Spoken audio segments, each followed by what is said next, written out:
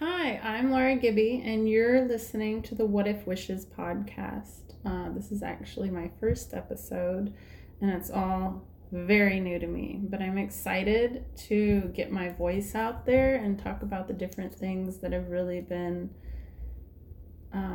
resonating in my mind that I want to share with everyone else. So let's see how this goes because it's something new I want to try. I want to open up my voice more. It's been words that I hold back, and I'm just trying to see if I can get them out there and start chitter chatting like I talk off everyone else's ears around me. So a little bit about me, since this is my first podcast.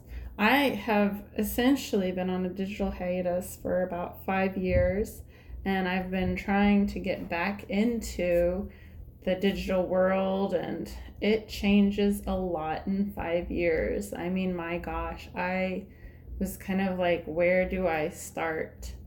And so about 5 years ago, I had my son, who is just the light of my life, and I'm sure I will bring him up more in future episodes. But I think that just really took up my time from being online, and I just wanted to do other things. And he finally started kindergarten, so I want to work towards creating something that will reach and help more people. So I am a nurse, and I recently switched into holistic coaching, which, for those of you who don't know, holistic coaching is kind of a triad of different types of coaching. It's essentially personal development, but I focus on your mind, body, and spirit because you have to have a balance of each of those if you want to have well balance in your life. So you could think of it as life coaching or wellness coaching. I like the word holistic because it really focuses on those three aspects to balance them. So I went into that. I also heal energy. I love healing energy and just seeing how it radiates when people reach that change and get rid of those blocks and just shift into a better place. So what I've been working on is just trying to teach people how to build more beautiful lives through creating within themselves. You know, the idea that your world doesn't happen to you, it happens from you. And if your world is happening from you, then you want your inner self to be as uplifted, secure, positive, and even able to handle the negative that might come up as possible. So you want to have a balanced inner self, you want to have a strong inner self, and you want to have an inner self that is able to accept and learn from failures or imperfections.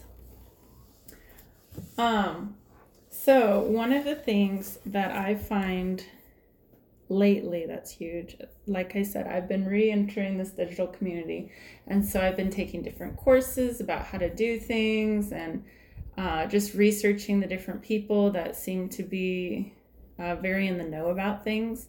And one of the things I've come across is how much people talk about how hard things are. So I kind of wanted to discuss that because I think that the way we put our words out there is really going to have a huge effect on the way that we try to enter into these different things that will challenge us. So a lot of people talk about how hard it is to be successful at, say, blogging, or be successful at digital courses, or successful at coaching, or just different scenarios that people who have gone through it, and it might have been hard, but it was mostly the challenge that they overtook and overcame. And so I think the biggest thing is maybe reword it so that you're not saying things are hard, because when you tell other people that they're hard, those people, especially if they're looking up to you, are taking that in, and it makes their process and their strives in becoming successful harder, because our words are so important. The way we hear our words, the way we read our words, the way we talk to others, the way we even think our words plays such a huge part into how we just perceive the situation. So if I want to start a podcast and someone says that's going to be hard, then I'm going to sit there and think, I have a mountain to climb because this will be hard. Instead, let's try and empower our people out there, and let's try and be empowering with our words. So to reword, this is hard, a challenge. A challenge can be hard, but a challenge can also be something that you approach with an open mind and do your best to accomplish it. And another thing could be, this is something different. It's different. It's new to you. You are going to work through it the best you can. You are going to work through it with flying colors even. You may find different obstacles and you may not. Everyone's different. And even give your own backstory, that's fine. But don't sit there and tell someone it's hard because you don't want to be the one to put that block in front of them. For me, for example, like I said, I've been getting into all this online stuff, and gosh, it seems like it's a lot to take on and learn all at once. But the minute I start thinking it's hard is the minute I feel blocked by it. Even just starting a podcast, I've had the hardest time just finding my voice and opening up my voice. And now that I have, I'm like, okay, well, let's see where it goes. It might be hard. I still have to figure it all out. But it's possible. It's going to happen. I can't tell you how many times I've been told in my life that, oh, you probably can't do that because X, Y, Z. And then I think, oh, but I will. And, why even bother telling someone they can't?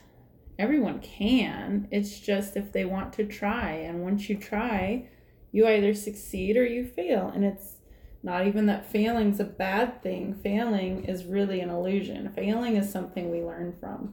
Failing is either try again or follow a new path. Failing could open up a completely different path to something you never even imagined could happen.